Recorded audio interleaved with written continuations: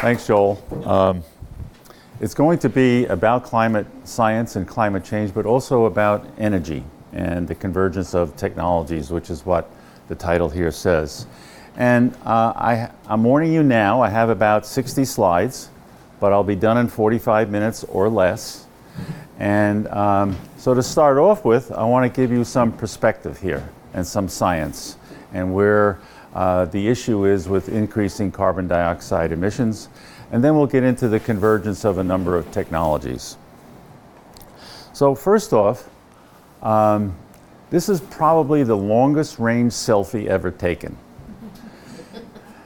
And here you are. Here we all are. This is Earth.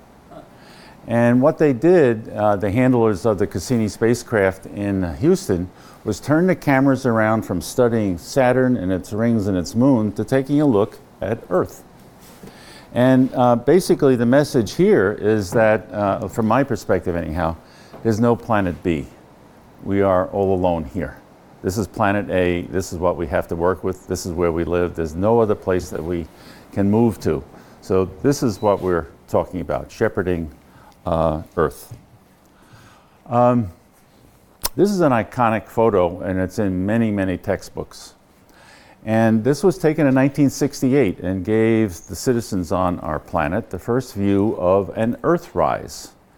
So the Apollo astronauts are going around the moon, and as they went over the dark side, or around the dark side of the moon and came forward, all of a sudden Earth began to arise from the limb of the moon.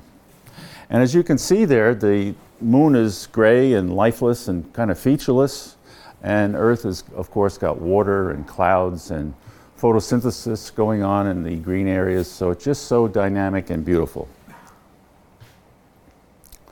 So here's the problem that we have. All of the corporations, all of the fossil fuel companies have been very successful at what they do, which is to find a lot of carbon, oil, gas, coal. And right now there's about, the number is not on there, but oh, here it is. About 27,000 billion tons of carbon that they found that we're ready to burn. And they're still looking for more. But scientists have determined that if we're going to stay within 2 degrees centigrade of where we've been for the last 10,000 years, that we can only burn this much carbon, about 565 billion tons. And so we have a problem here. We have already found more than we can possibly burn. And even burning this amount is going to bring us up to 2 degrees centigrade, or about 3.5 degrees Fahrenheit. And not everyone is in agreement that we should even go that high. So these are what you call stranded assets.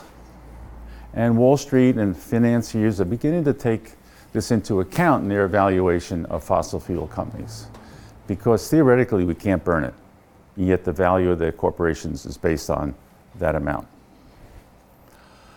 So this is where we are today. Here we are with carbon up here. The last 800,000 years, this is where carbon has been over 8 ice ages. Never more than about 300 parts per million, generally less. At the height of an ice age, which is when we're at the coldest, the carbon levels are below 200 parts per million. And these are natural cycles of the Earth's orbit around the sun. And so when these ice ages occur, the orbit is such that we get a little bit more energy into the planet, and the ice melts and the carbon dioxide begins to increase as a function of it coming out of the oceans. And so this is our last interglacial here, about 10,000 years ago. And normally it would be about here, about 300 parts per million. But here we are today. Far outside anything in the planet's experience for several million years. Again, calculations have been done suggesting that if we started in 2016, we would have about 30 years to bring the world's economy down to zero in terms of carbon emissions. But we didn't peak in 2016, and we're still growing in 17, and it looks like 18 will still be growing as well. But if we peaked in 2020, then we would only have about 20 years to bring the world's economy down to zero carbon emissions. So it would have to be totally renewable. And if we wait until 2025, then you've only got a decade or so to do that massive task of changing the global economy so it doesn't produce carbon dioxide, because we've got to bring it down to zero, according to these calculations, if we want to be within 2 degrees of the long-term average. So we have work to do. This obviously is our sun. It would take 109 Earths to go across this, just to give you some idea of the size. So there's a tremendous amount of heat and gravity in the sun, and so thermonuclear explosions are taking place continuously. And hydrogen is being burned basically to form helium. It loses a little bit of mass. That mass is the energy that comes out to the sun, which is what we feel. And continuously, right now, the sun is sending us about 23,000 terawatts of energy, an enormous amount of power. Now, this is over the whole surface of the planet that's lit by the sun. But when you look at the world energy consumption, we're only at 16 terawatts. So it's kind of a no-brainer that there are other ways that we can get our energy without going to fossil fuels and nuclear. Wind is one, and it has capacity to help. But when you look at the solar amount, it's pretty clear that solar is going to play a big role in the near future. So let's talk now about the clean disruption. This gentleman, Tony Seba, has a very nice website, and I really recommend, if you have a chance, to just look up Tony Seba. He's got several YouTube videos which are excellent. And it helps sharpen my thinking about the issue of this convergence of technologies. So we're going to talk about five areas here, from computer power, photovoltaics, wind turbines, electric vehicles, and storage batteries, and the advances that are occurring in all of those pretty much at the same time, and they're converging onto a reduced carbon dioxide emission future. Now, this is from the EPA website. Now, the EPA website has been scrubbed a lot, but there's still some information on it of value. And two of the segments here, electricity generation and transportation, are areas that are really ripe for change in the very near future. And so a lot of those technologies that I mentioned will impact these two segments a lot, and have an impact on reducing the CO2 emissions from those two. So let's look at computer power. This is one. And we've probably heard of Moore's Law. And basically it states that every 18 to 24 months, thereabouts, computer power doubles. So in the early 70s, there were a couple of thousand transistors as a part of a printed circuit board or a motherboard. It's just one way of measuring technology. But today there's about 2.5 billion transistors in that same circuit board. And so the power that has evolved over the last 45 years or so has been fantastic in terms of computer power.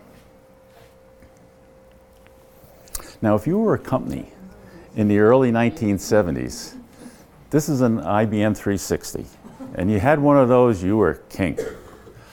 And in order to get into the room, you had to kind of have a badge and a little thing to get into the room. So it had a raised floor, all the wires under the floor. It didn't have water cooling, or it didn't have water sprinklers. It had halon so that you didn't hurt the computers. And it had all these disks here with data on them, or programs. Now each disk was maybe 15 megabytes. So your cell phone, when you take 3 or 4 pictures, equals what this had at that time. And if you got 1,000 on your cell phone, which I do, you get some idea of just how much this has changed since this time.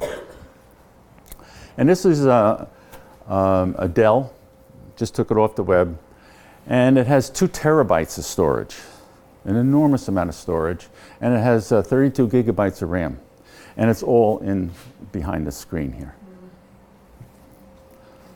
And this is not the most powerful computer, it's just an example of where we've gone from a room to a little desktop PC. Now there's another law, it's called Swanson's law, and it applies to photovoltaics. And basically what it says is that with every doubling of the shipment, the price goes down by 20%. And so you can see in the the date is not there. Yeah, 1976, it was about $100 a kilowatt. I'm sorry, $100 a watt for a photovoltaic panel. And now we're down, this is a logarithmic here in order to get it all on one chart. So this is $1, $10, $100. So this is about 60 cents now per watt. And that's in 14, it's down probably in the low 50s now, 50 cents per watt. So what happens? So with the price very high, as it was in 75, and the price begins to drop to where we are today, there was very, very little usage, except maybe in spacecraft or something like that, when it's so expensive. But as the price began to drop, use and installations began to increase. And so today, as of 15 anyhow, this is how many megawatts of photovoltaics were installed. In the US, you can see the same kind of thing. It starts off very small as the prices were high, and as the prices got less, it began to really build. And this year, in 2017, the US installed about 8,000 megawatts of photovoltaics. So we would be off the chart up there somewhere. So it's really growing at a very, very rapid rate. This is in the US, but China's is growing even more steeply. They started later, and their increase per year is just enormous. And why? Why is China doing so much? That's the reason. They know that their air is toxic. They know that it's filthy. They know they're burning enormous amounts of fossil fuels. And about 2 million or more is the estimate. People die prematurely every year due to air pollution. And so the powers that be have decided that really they need to take action, and they are, and they're doing it big time. And so China is investing enormous amounts of money and people into having renewables and getting rid of, or trying to get rid, and they haven't got rid of it yet, this air pollution problem. And if you look at it globally, this is 237 gigawatts. This is a different dimension, 237 gigawatts. It gets a little confusing. A gigawatt is 1,000 megawatts. And a gigawatt is about the power from a nuclear reactor or a large coal burning plant. So you can see there's been an enormous cumulative global installation taking place here with photovoltaics. And that's one of the reasons why oil is still only $60 a barrel, in my view. If it wasn't for this, this energy would be coming from some other source, either coal or oil. Typical solar array, no holes in the ground here like we would need for coal. The land can still be used. These are raised off the ground by animals, and that's what's happening in Texas. They're using a lot of these areas here for grazing cattle. And also architects are getting into the story here. They're incorporating into the glass panels of buildings photovoltaic cells. So you can generate electricity and look out through the window at the same time. Okay, wind turbines. This shows the unsubsidized cost of renewables. And you'll notice that wind and utility scale solar are cheaper than anything else on this table. And that includes nuclear, which is out here. It includes biomass, which are wood chips or pellets, and obviously coal. And So this is current data, and it shows you that we're right on the edge now. There's very few coal burning plants, as far as I know. There might not be any being built in the United States right now. Ones that are being built are these gas combined cycles from natural gas from all the fracking, but there's no more coal burning plants being built to my knowledge. And nuclear building times are long. They're probably 15 years from inception of the concept to financing to getting it online. This is just one example here. Actually, two companies, but an example of installations ongoing now in the United States. These are two Midwest utility companies. And this Wind Catcher program that AES just announced a few months ago, they're going to have 2,000 megawatts or 2 gigawatts of wind power by 2020. That's only 2.5 years away from now. So not only can you decide that you need it, but you can build it and do it fairly quickly.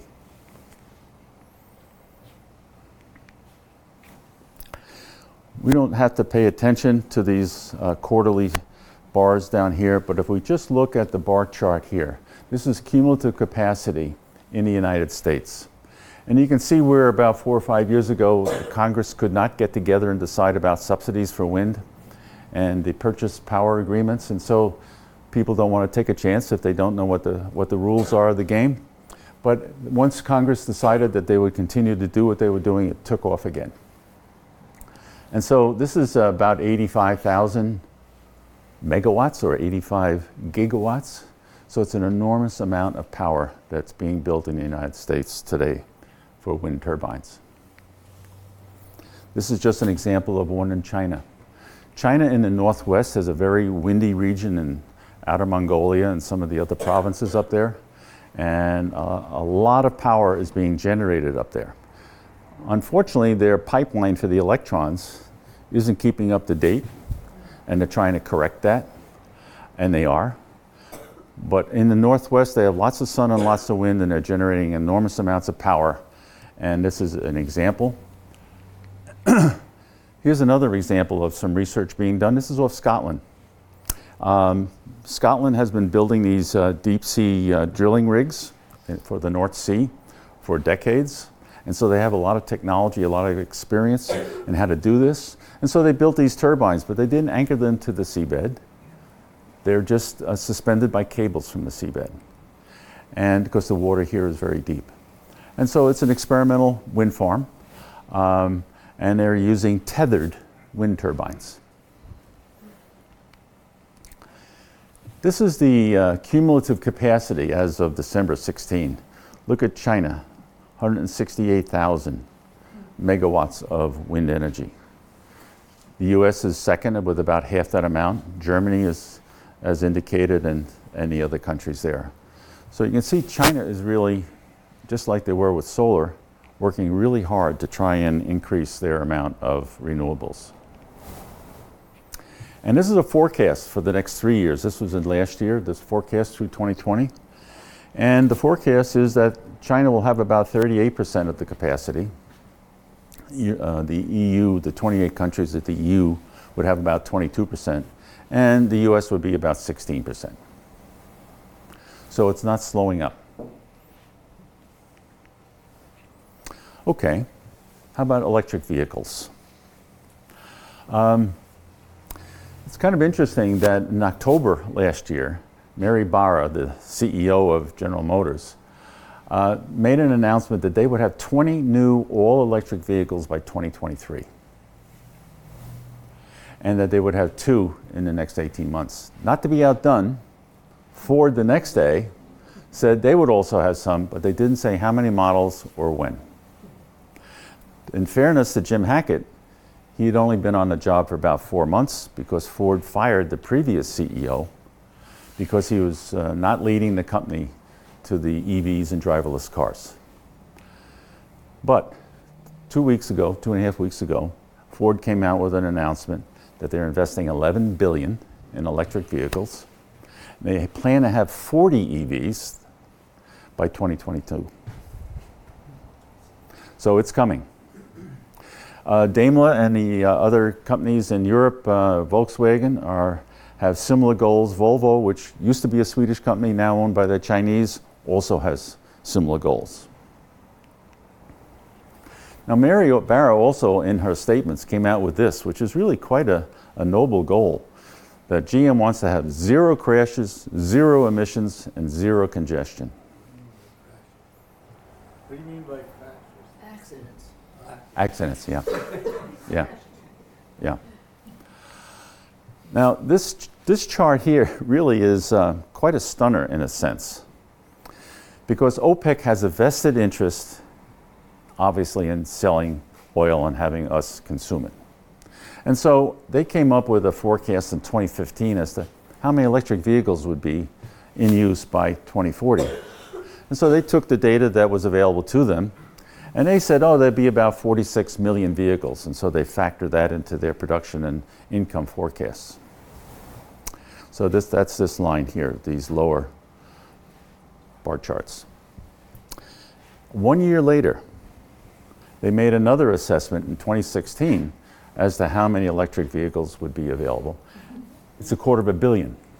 So in 1 year, they went from 46 million as an estimate to 250 million electric vehicles. So they're seeing tremendous changes in this documents that in the marketplace for internal combustion engine versus electric vehicles. Right now in the United States, we have about 51,000 charging stations. SUNY has some now as well. And it's growing rapidly. This is just 3 models of EV cars that are available today. The Bolt, the Tesla, and the Leaf, with different ranges, different costs, different charging times. But if you want to have a good 10 minutes, watch Elon Musk with his new Tesla truck. I'm not into trucks, but it was a very interesting YouTube. It will have the typical payload of about 75,000 pounds. It'll have a 500-mile range. And he's targeting this for like Walmart and Amazon, who've already put in orders for these. And it'll be driverless at some point when they perfect that technology, which is not far away. So they would load up at a Amazon distribution center and put all the stuff on, put the truck on a road, no driver. It will go 500 miles to where it needs to go to the next distribution center or wherever the target is. And his trucks look different. And it really is an excellent YouTube video if you get a chance. Now this is an electric bus. And as I mentioned, Beijing knows they have problems with air. So they now have 1,000 of these electric buses in Beijing. Now, Natalie pointed out to me the other day, oh, they're like trolleys. They're riding on electric cables above the ground. They're not battery operated. These are electric cables. Whether they get the batteries, I don't know what their intent is, but they're going by electric now with this arrangement here. Now that's Beijing. There's a town of 11 million on the southeast coast, and I'm not sure I pronounce it right. Shenzhen, I think, is the name of it. They have 10,000 electric buses.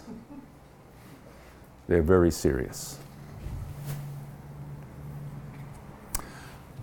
Not to be outdone,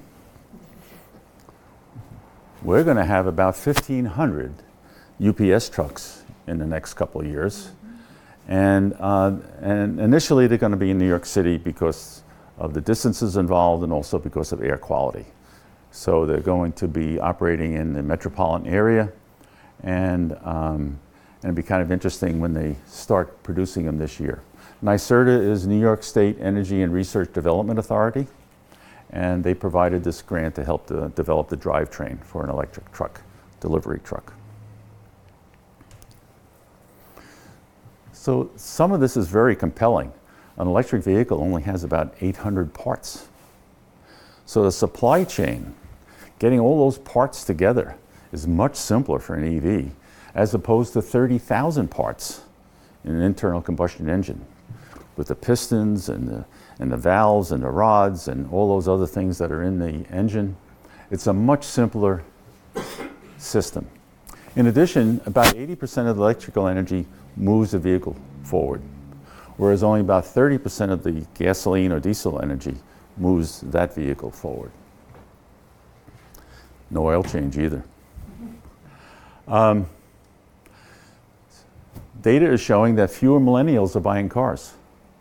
They may rent a car for a weekend or a week, or they will use Uber or Lyft and say, pick me up. I want to go to Manhattan or wherever it is that they want to go. There's also talk about planning in the major cities that they're going to need much less parking spaces because you're not going to drive your car from point A to point B and park. You're going to call up a service like this, get dropped off, and go about your business, and then call them again to bring you back.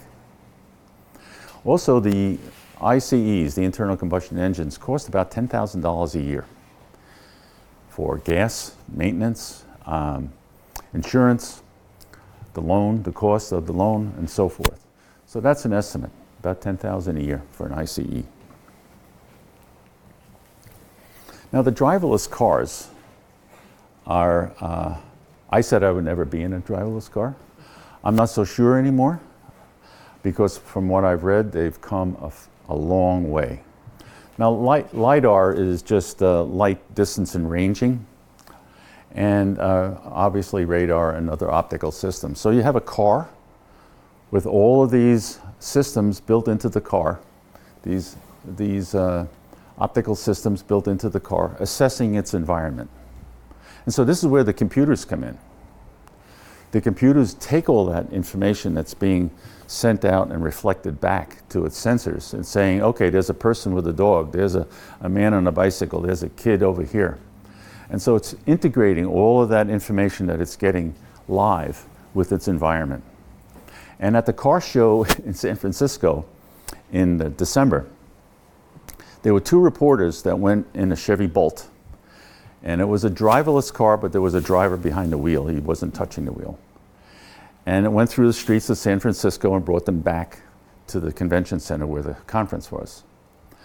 And at the end, it printed out or read out on its screen that they had passed 249 cars, 32 people, and 12 pets or something like that. And it was done completely driverless. So it seems to be coming. It's not without problems. I spoke with a woman from, I was at a meeting at the Weill Center in December, and her son was employed by MIT last summer. And his job was to take a Chevy Bolt and drive it around the eastern United States, a couple of thousand miles. And this Bolt was instrumented with cameras focusing on his eyes and on the outside world. And it integrated what the cameras were seeing with his eyes and what it was seeing with the outside world with what the sensors were seeing, and trying to make sure that the sensors were interpreting correctly where his eyes were looking and what they were seeing. So it was uneventful, except he had one event. And that is the sensor down low here saw a pothole in the road and told him about it, but it didn't say how deep. And when he hit the pothole, it blew his tire. So that was the extent of the damage, but it did what they wanted to do, which is to try and find out the warts. What is not working, what needs to be fixed.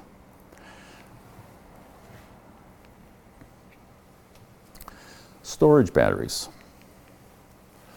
So in 2010, it was about $1,000 per kilowatt hour for a storage battery. And in 2016, the estimate was about 227. And in the 2020s, the forecast is that it'll be well under $200 per kilowatt hour. And so with those costs dropping down, obviously then you have some other opportunities, like this. This is a sheep farm in New Zealand. And this individual decided that with miles away from the grid, that it was cheaper for him to put in photovoltaic panels and battery to store the power. And it's scalable. So if this was not big enough, he can put in more solar panels and an additional battery pack.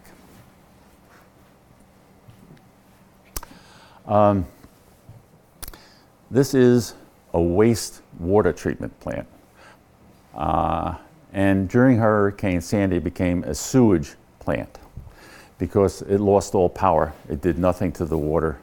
And so it was a real mess handling all the sewage. This is in Caldwell, New Jersey, just west of New York City. And so they developed a microgrid for the sewage treatment plant. So they have the photovoltaics, they have the battery packs. And so if and when there's another hurricane or a power outage, the sewage treatment plant can continue to function. This is Southern Australia. Elon Musk made a bet, or he has these vision things, where he says he can do certain things. And so he promised this particular area in Australia that, I can put in 100 kilowatt storage area for your electrical system. You've got about 100 megawatts of electrical power being generated by all these turbines, and I can have a battery system installed for you to handle your fluctuations that you're having, because they have some severe thunderstorms, they have some severe windstorms, and the grid is not that stable. So he said, I can build this, and I can do it in 90 days. He did it in 45 days. And as you can see, it's all modular. So once you build one, you can connect it to the others. And so this particular area in Southern Australia now has a much more stable electrical supply. And it was at no cost. He donated this as part of his estate, shall we say. But meanwhile, as they say, back at the ranch, Earth has a fever. And the fever is getting worse. And as this data shows, in the last 30 some odd years, the fever is really getting much worse, and also it's getting the rate of temperature increase of the planet is going up. And this shows the last 12,000 years of Earth's history, basically since civilization began, when we stopped being hunter-gatherers and we began to farm. And we came out of the last ice age, and we gained maybe 1 degree centigrade, that's it. And we've been pretty stable since then. It's starting to drop a couple of tenths of a degree centigrade now. But here we are today in the industrial era. So we are higher than anything since we began as a civilization. And of course, when we began, we built our cities on the coastlines. We have them all around the globe, whether it's India, Europe, New York City, San Francisco, whatever. And so we have all this infrastructure now that is vulnerable to this increasing temperature and rising sea levels. There is another activity available to us in addition to the converging technologies to try and get things done, and this is the Climate March in New York City. This was in September 2014 when the UN was meeting, trying to decide what they're going to do with the climate and what kind of agreement they could come up with. So this is outside the Museum of Natural History. And there were 400,000 people is the estimate in this, I'll call it a parade, it was a demonstration, and everyone had ideas. This one's about fracking, but you name it, and they had a sign for it. And it all revolved around climate. And Bill McKibben was there, and he's the founder of 350.org. And he's still very active. He publishes in the New York Times, the Rolling Stone magazine, anywhere. He's been very involved in the divestment campaign for pension funds to divest of fossil fuels. And then also, there was a March for Science last April. As you may know, our current administration is not using science to help it generate policy. And so a lot of scientists and non-scientists got together, and this is coming down Constitution Avenue. And it started at the Washington Memorial and went to the Capitol building. And it was a wonderful experience because there were a lot of young folks there. There were families with with backpacks with children in them or strollers. All these signs that were handmade. It was a very interesting event. And here's some people outside the EPA. Respect your mother, the tides are rising, climate change is real. And this is kind of like Bill Nye, the science guy. That bulb was actually lit. I don't know how many panels he had on his flat hat there, but it was actually lit. So we have a lot of things going on. We have the technology, this convergence of technology that I talked about, activism. We definitely need government policy, and then the personal choices that we all make. So if we combine all of those, I think we have a certain sense of optimism for the future. And nothing is for sure, but we know that things are going to change, and we know there's an energy revolution going on, and this convergence of all of these things together can make a difference. So as Kurt Vonnegut says, and so it goes. Thank you for your attention.